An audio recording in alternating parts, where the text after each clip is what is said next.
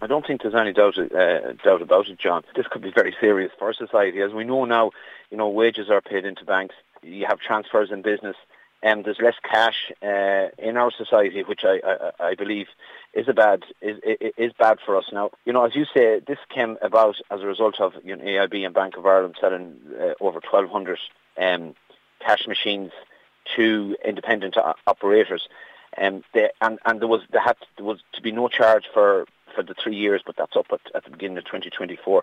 I think we need a regulator, and we need to deal with this very, very quickly before it becomes a serious issue. Because these independent operators, you're talking about €1 to €3, they can charge what they want really, and people need to go to the cash machines to take out their money because it's all paid into bank, as I said. So this could be very serious and needs to be regulated very soon.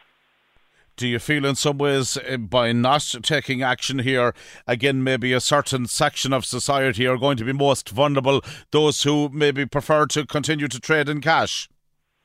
Well, there isn't a doubt that there still is a huge percentage of our society, and probably that those elderly as well, who still use cash, who like to use cash, who feel that when they have a few pound cash in their pocket that they have something, and they like to go in and be able to spend it the way that they always have. And this is just a habit.